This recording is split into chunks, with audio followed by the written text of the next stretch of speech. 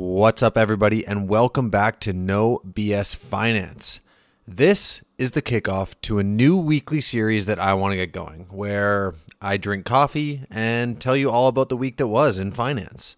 We'll talk about what the markets are doing, how they did last week, and generally just keep it quick and clean and under 5 minutes. It's kind of like a coffee break for me, to be honest. If you like this style of podcast, then let me know. Shoot me a DM or comment on one of my posts, or just download it and listen to it, because I'll see it there too. My email, my Instagram, they're in the show notes if you have any questions about today's episode. And if you're interested in a one-on-one consult about your personal finances, then shoot me an email and we can set something up. Other than that, let's wrap the week that was in finance.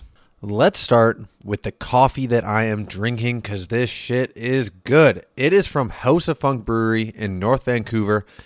And as it turns out, they have a roastery business too.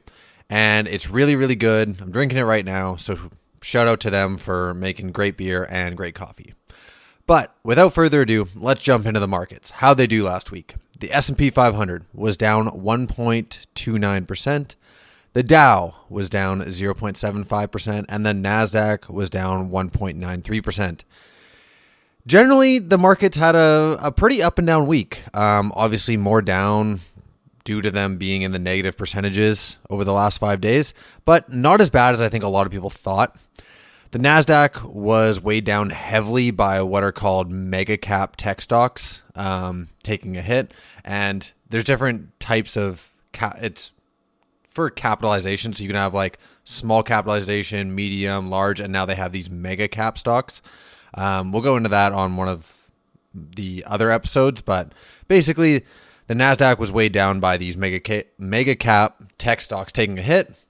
As the NASDAQ, it's very tech heavy in their underlying stocks that they hold. So we'll talk in a second about why tech fell, but that's how the NASDAQ did. The Dow did the best of the big three indexes because they are composed of 30 of some of the largest companies in the world, or not in the world, in the States at least, and it's all across different sectors. So even though tech took a hit, other sectors fared better and therefore evened it out a bit.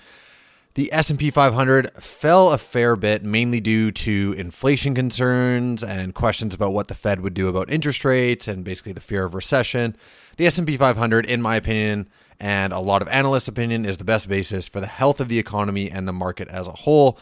So you can take like the NASDAQ and the Dow with kind of a grain of salt, but the S&P 500 is a pretty good indicator of how the economy is doing.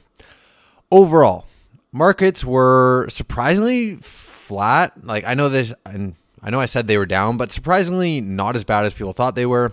When I feel like the entire market is kind of waiting for a recession that has not and maybe will not happen. The reason they weren't too bad, at least here in Canada and kind of the US, was mainly due to the Bank of Canada staying put on interest rates as the Canadian economy is starting to slow down. So they decided to halt rate hikes, everything like that. Although they are saying that inflation is the key indicator, and if it doesn't slow down, then interest rates may get hiked again. Unfortunately for a lot of people, especially homeowners that may be renewing their mortgages soon. And in other news, oil was back up this week and is expected to rise a bit more, with some analysts predicting $100 oil by the end of the year, which could mean more money spent at the pumps for you. And it's mainly due to Russia and Saudi Arabia and the OPEC countries cutting production till the end of the year. So the old supply and demand curve will cause that price to raise. Apple. So as we talked about before, tech took a hit this week. Apple is also being shut out of China as government officials are being banned from using iPhones. And uncertainty remains as to how this will affect the trillion-dollar company. In my personal opinion, Apple is a huge company. They get around a lot of stuff, and my bet is they'll find some way around this as well and continue to churn out money. In other news, FHSAs are officially up and running at most banks. I was recently able to open mine with Wealthsimple, so that's great news. So if you're eligible, then get on it, talk to your bank, and get to saving towards that first house. And finally, Tim Hortons has released retro apparel in addition to the apparel that they already have, which I had no idea that they had apparel.